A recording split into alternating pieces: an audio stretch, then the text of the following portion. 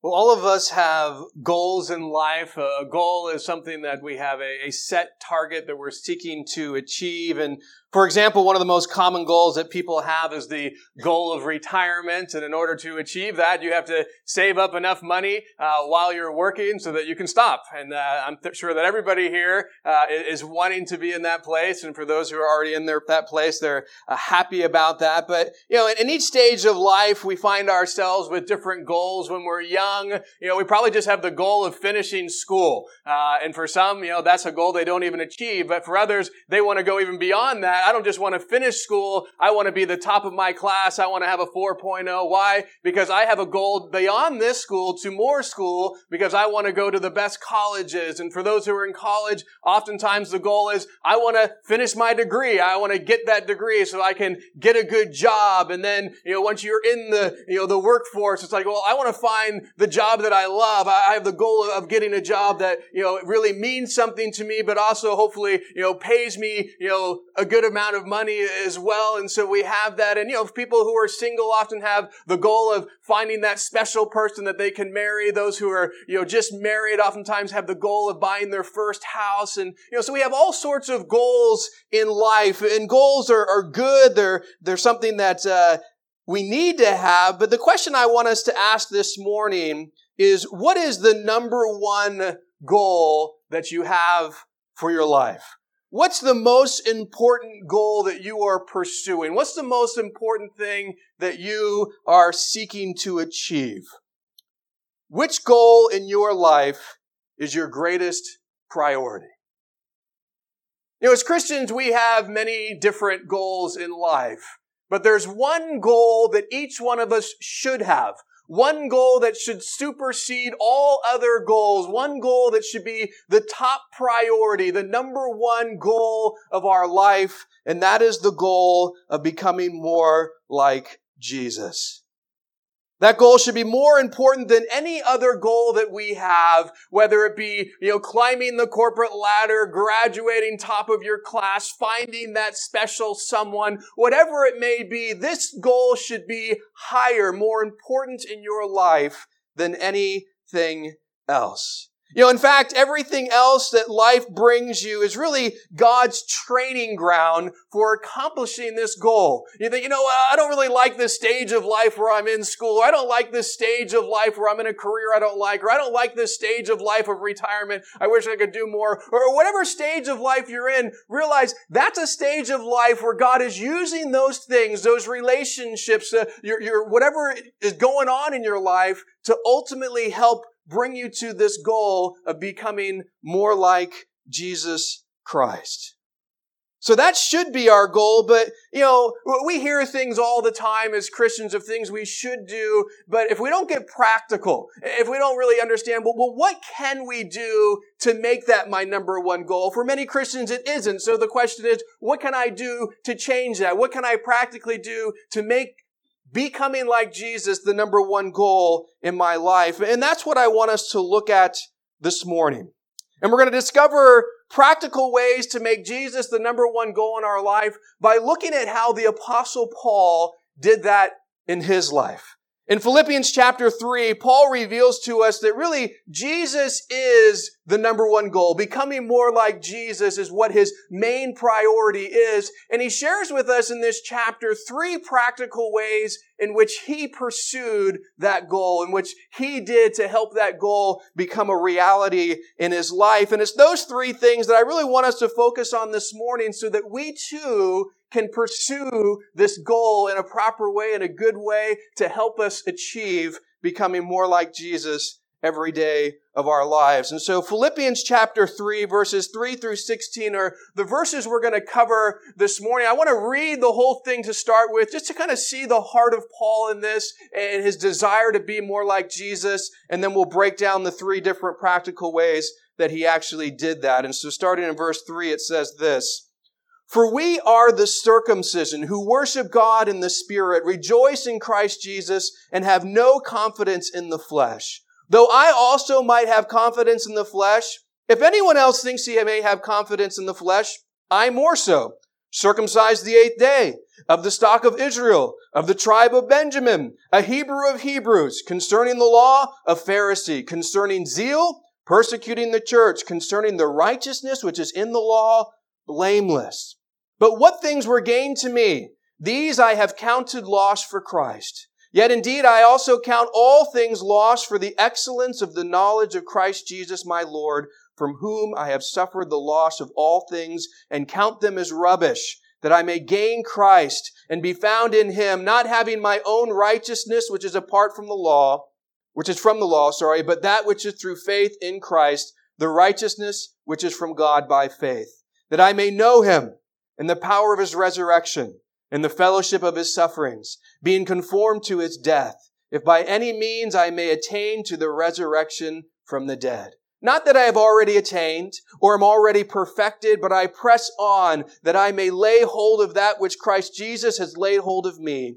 Brethren, I do not count myself as apprehended, but one thing I do, forgetting those things which are behind, and reaching forward to those things which are ahead.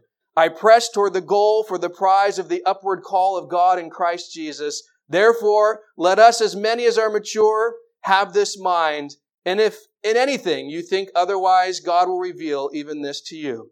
Nevertheless, to the degree that we have already attained, let us walk by the same rule. Let us be of the same mind.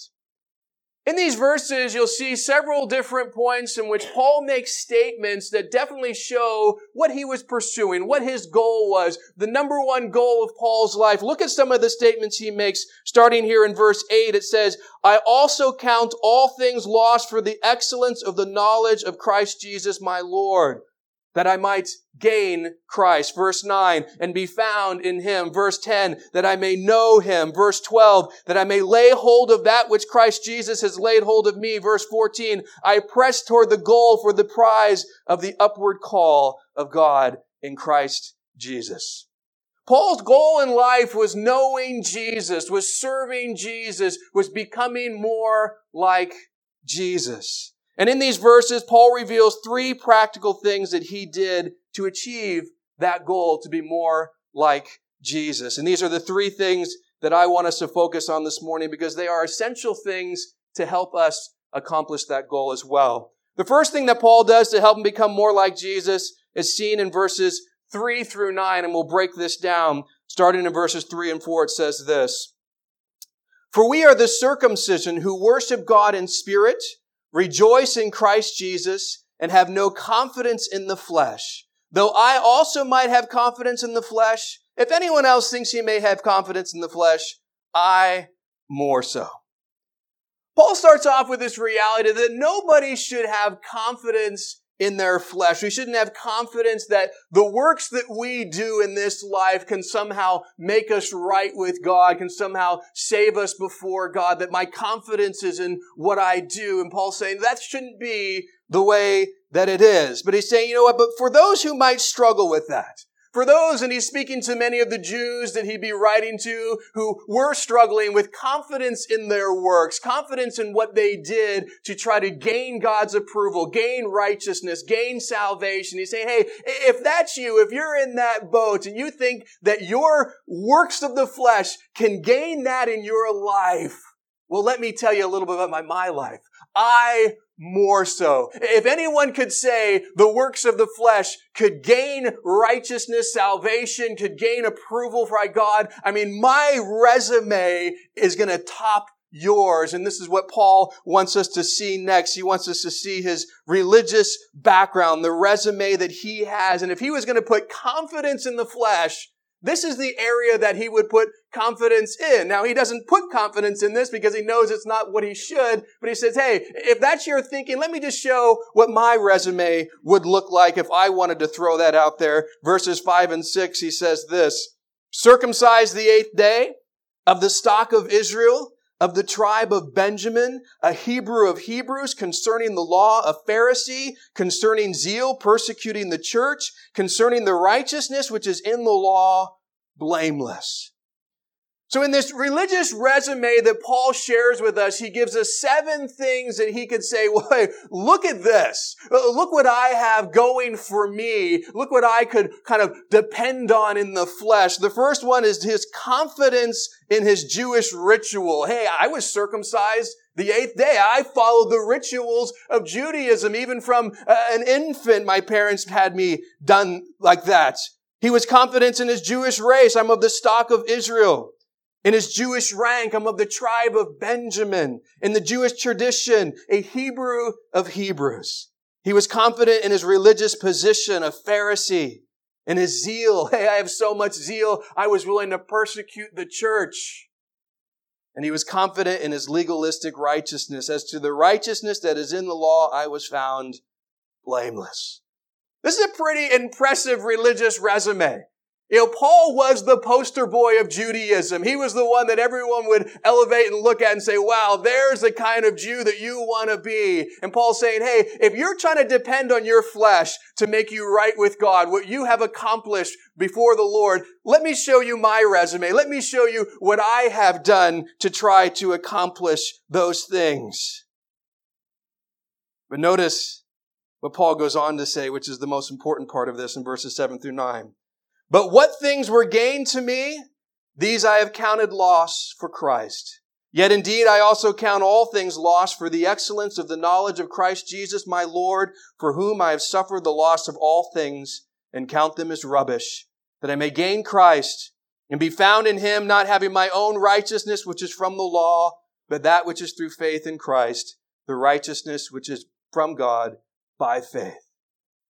Notice what Paul says here. He gives his whole resume, all 7 things at all. Oh, look at what I have done. And then he goes right into saying this statement, but what things were gained to me, these I have counted lost for Christ.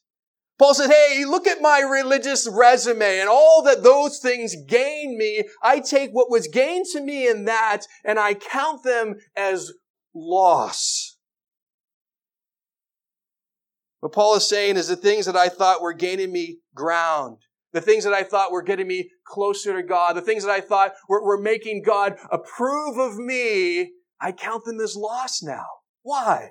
Because I realized they weren't getting me closer to God. They were keeping me from Him. They weren't helping me gain ground. They were losing me ground. I count them as loss so that I might gain what truly is valuable, Christ. I was missing out on it because this is what I was trying to depend on in my relationship with God. I thought doing this, depending on this, is what would make me approved, make me loved, make me saved. And I lose it all because I realized it was keeping me from Jesus. He goes on to say in verse 8, yet indeed I also count all things lost for the excellence of the knowledge of Christ Jesus my Lord, for whom I have suffered the loss of all things and count them as rubbish, that I might gain Christ. Not only does Paul count these things as loss, something that is worthless now to him, but he says, I also count them as rubbish. Now, this Greek word that Paul uses here, translated rubbish, literally should be translated dung or manure. It's something that not only is worthless to the Jewish culture, but also something that would have been very offensive. So not only do I count it loss, not only is this something that's worthless to me, it's even worse than that. It's like dung. It's offensive to me. So why was his religious resume something that was so worthless and offensive in his eyes? Ultimately, because it kept him from Jesus. It told him that he could be saved based on his own works, that he could be right with God based on his own efforts. And as long as he believed that lie, it kept him from the truth of Jesus and the work of the cross and where salvation truly comes from. But now that he understands the truth, he concluded that everything that spoke of me, everything that I used to identify with, everything that I was trying to do in order to achieve some relationship with God, I count those things as loss. My religious resume is loss. It's not only loss, it's not only worthless, it's like dung to me. I empty myself of it because I realize it is offensive. It doesn't help me achieve salvation. It does not help me get closer to God. I find this fitting that Paul uses this term rubbish or dung, because what do we do with that? We get rid of it. you flush it. If it's in a baby's diaper, you throw it away. If it's in cat litter, you get rid of it, you empty it. We don't want to have that in our house. We don't want to keep that in our life. And Paul's saying, that's how I view my religious resume. That's how I view all these works that I used to do. I empty myself of any dependence on that anymore. And now I am fully just trusting Jesus alone for my relationship with the Lord. The first thing Paul realized he needed to do before he could really pursue Christ was to empty himself of that junk, to throw away the thought that he could earn salvation through his works. And he goes on to say in verse 9, and be found in him, not having my own righteousness, which is from the law, but that which is through faith in Christ, the righteousness which is from God by faith.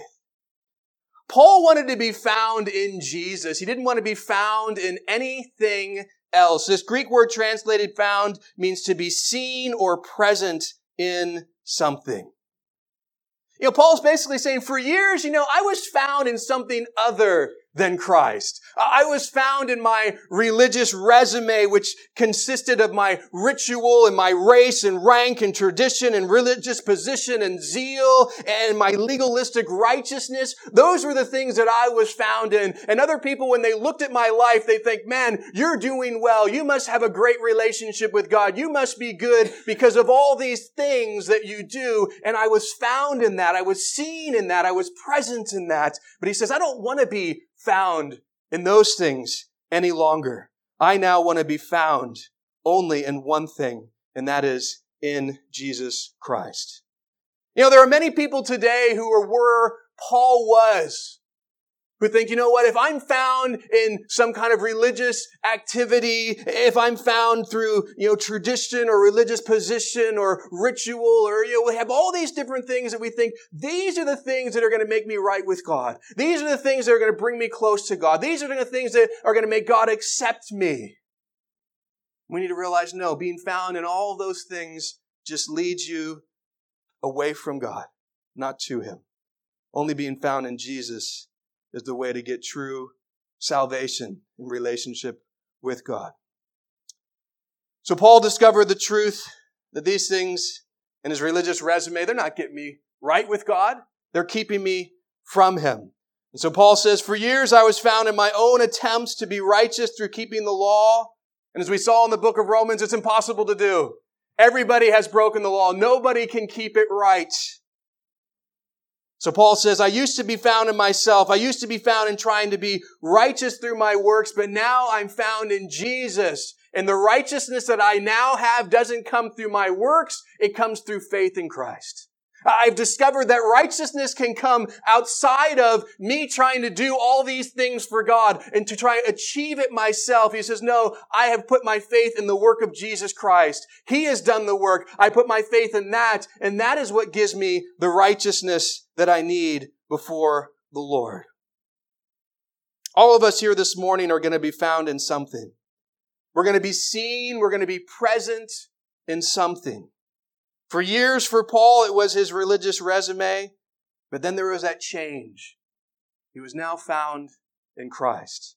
And in order for that change to happen, there had to be a change in the perspective of Paul where he recognized, I'm going to empty myself of these things that I used to be found in, these things that I used to depend upon to make me right with God, and now I'm going to focus on faith in Christ being the way in which I am saved, in which I am right with God.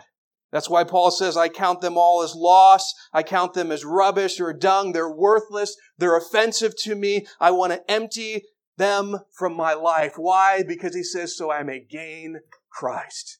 That's my heart. That's my desire. That's what I want. These things keep me from that. And so I'm emptying myself of them, of any dependence upon them, so that I can be fully dependent on Jesus. The first practical thing that Paul did to make becoming Jesus the number one goal of his life was he emptied himself of everything he used to be found in and placed his faith in Jesus alone to make him righteous. If you want becoming like Jesus to be the number one goal in your life, then your faith in Jesus has to be the foundation to your relationship with God. You need to empty yourself of any other thought of, I'm going to be right with God through this work that I do, or I'm going to be right with God through this ritual that I've done, or I'm going to be right with God through anything else besides faith in Jesus. You've got to empty yourself of that thinking. Empty yourself of a belief that I can be right with God in some other way than trusting Jesus alone to save me. You see, because if you're thinking, you know what, yeah, it's Jesus, but it's plus all these other things that I do, He's never going to be the one that you really have as the goal to be like, because what's really going to be your goal is doing these works, because you believe if I don't do these works, then I'm never going to be right before God. If I don't do these works, He's never going to approve me. If I don't do these works, He's never going to love me. And so you're going to have this works-based relationship with Him, and you're not really going to be focused on being like Jesus. You're going to be focused on working for the Lord, and it's going to hinder you from this goal that you should and that I should have. The second thing that Paul does to help him become more like Jesus is in verses 10 and 11.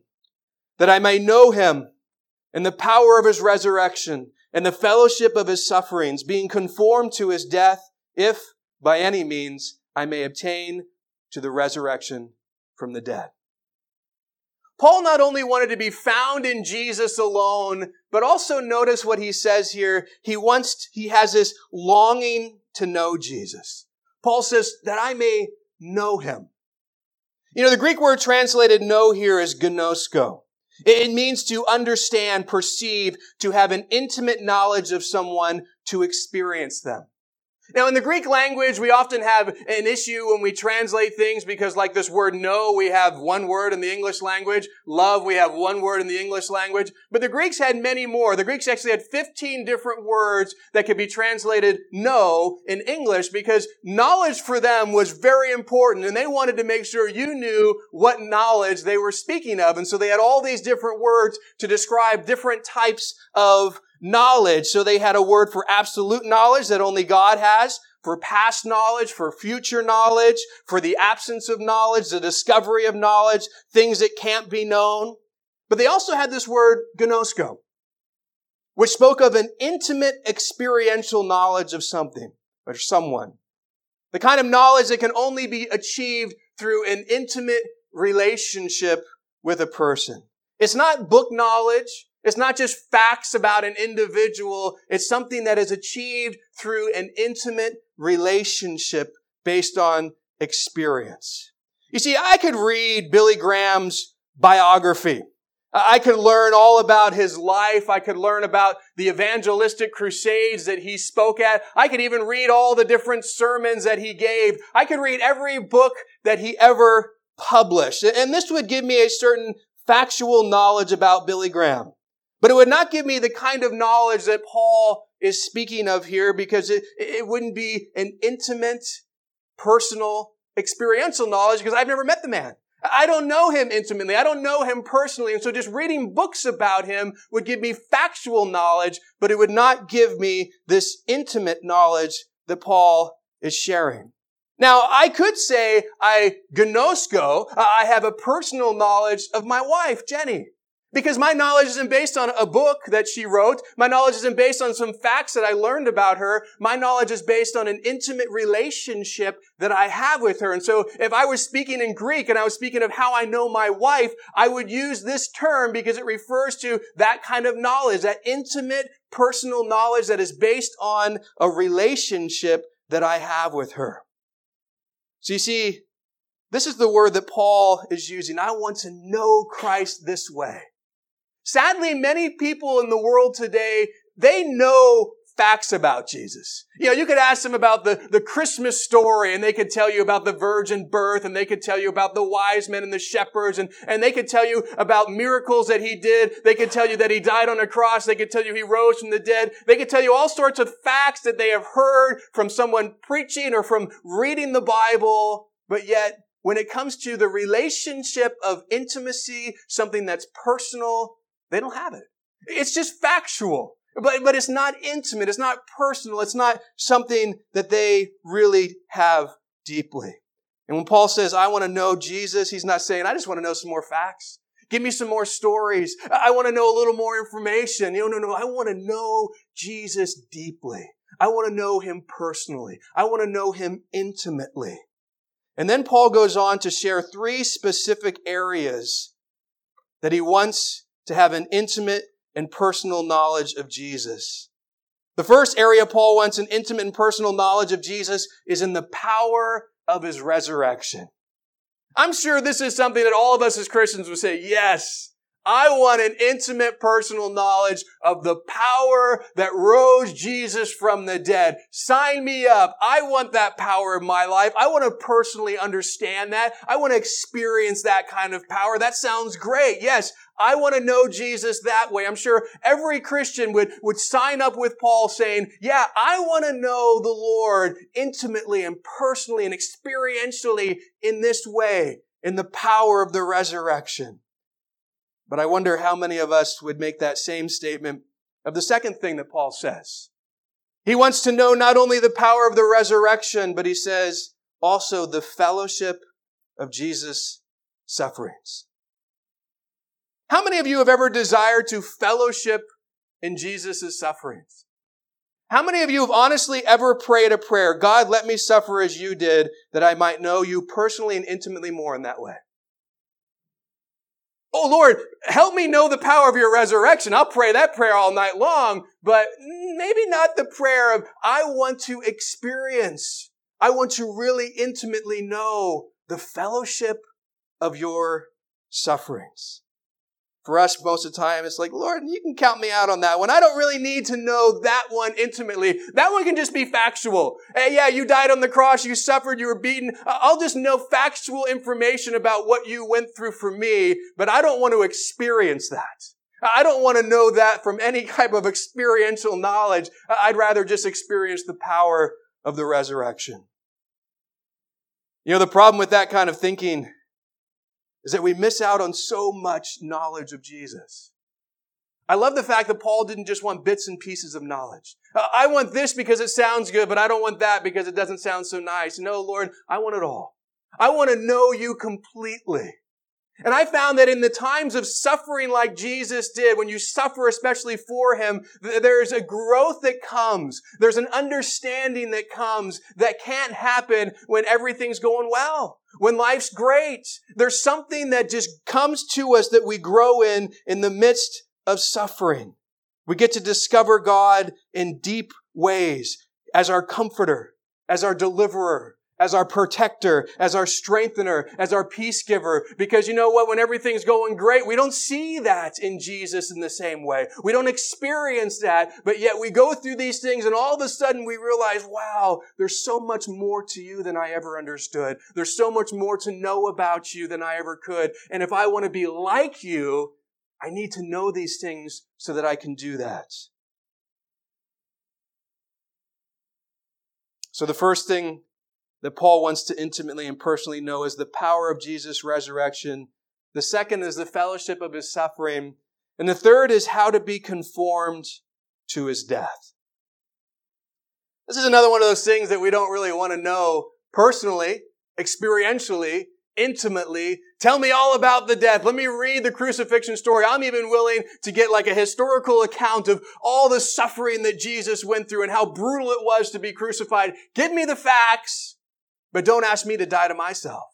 Don't ask me to experience any type of death in my life because I don't want that. I want to know the power of the resurrection. I want the life-giving power. I don't want to experience the struggle of dying to myself. But Galatians 2:20 gives us a wonderful, important challenge. I have been crucified with Christ. It is no longer I who live, but Christ lives in me. And the life which I now live in the flesh, I live by faith in the Son of God who loved me and gave himself for me.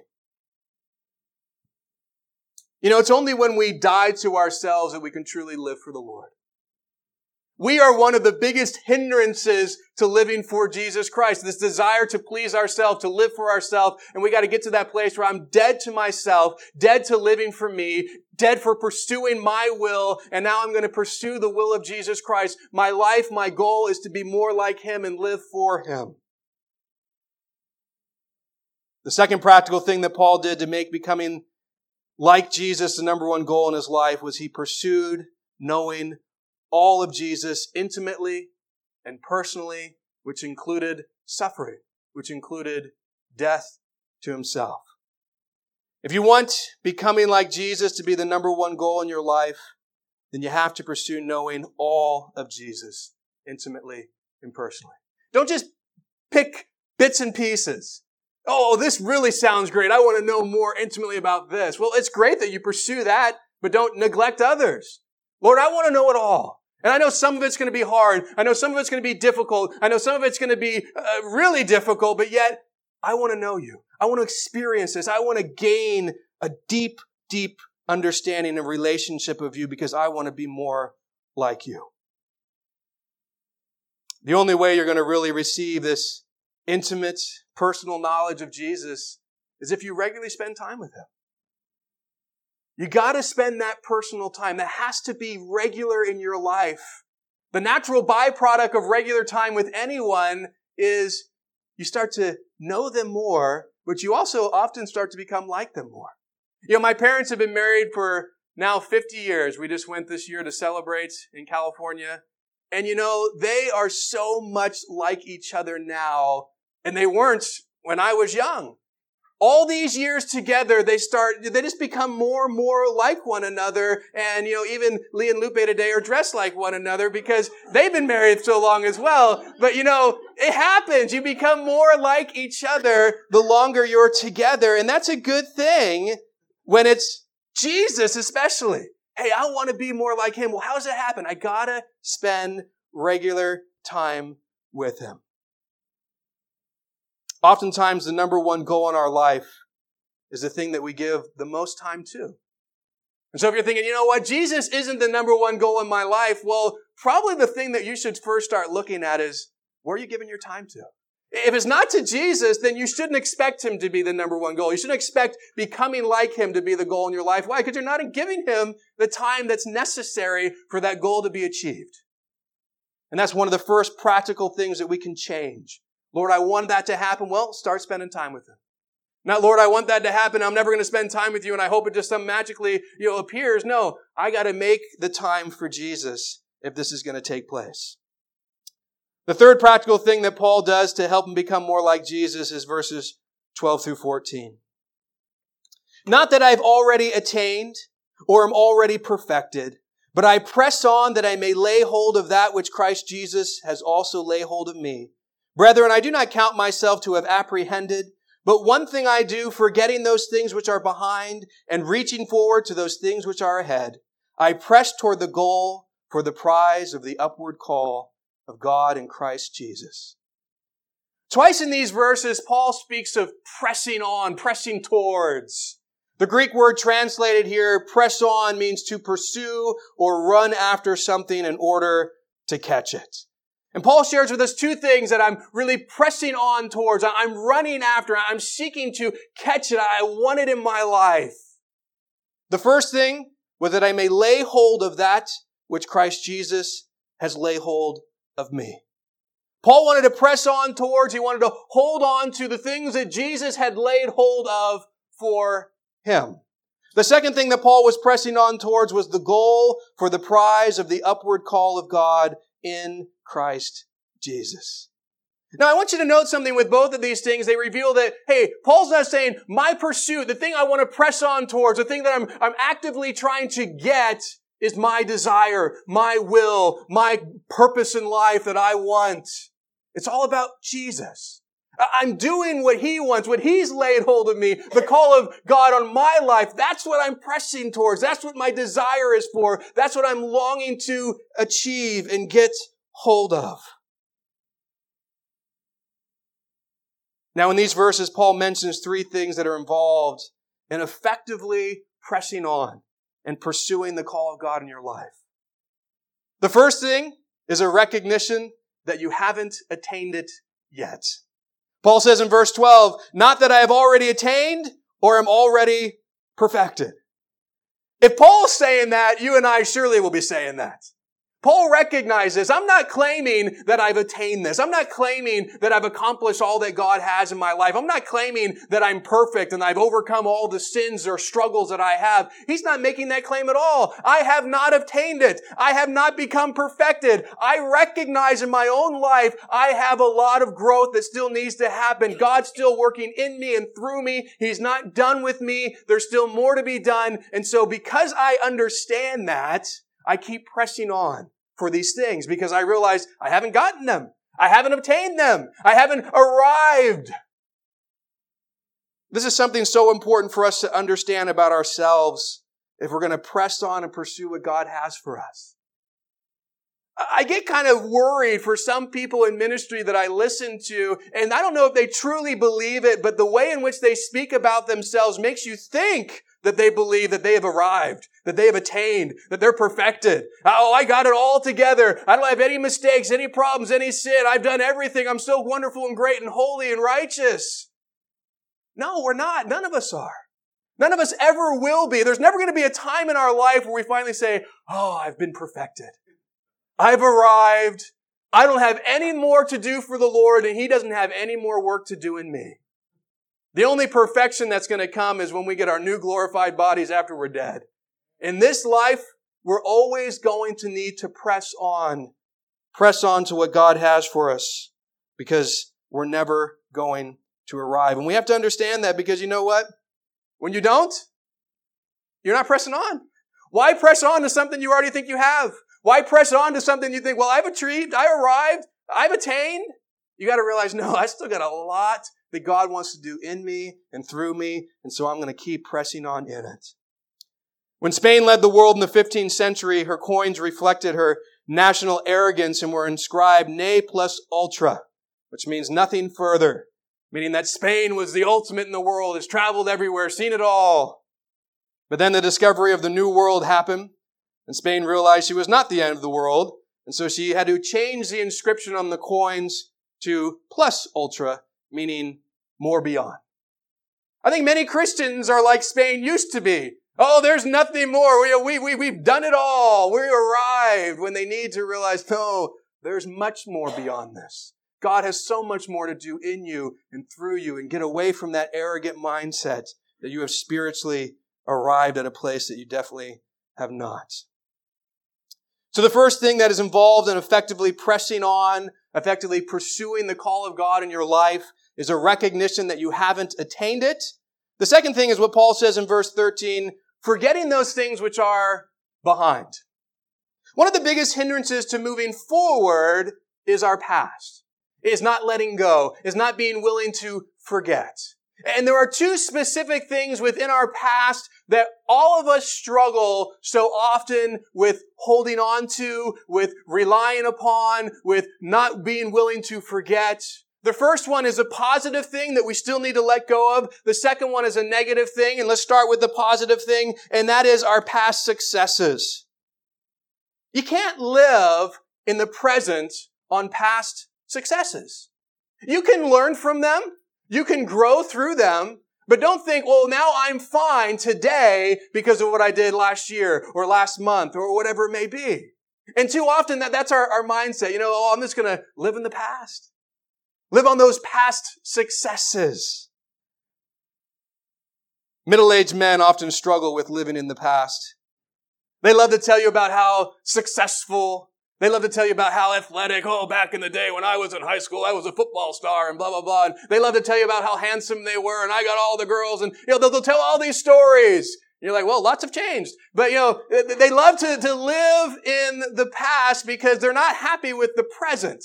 Because they're not as attractive, or they're not as athletic, or they're not as successful, or, maybe their glory days were high school and those days are far behind them. And that's why many people have these midlife crises because they're like, oh, I'm not what I used to be, and all I do is live in the past instead of the present.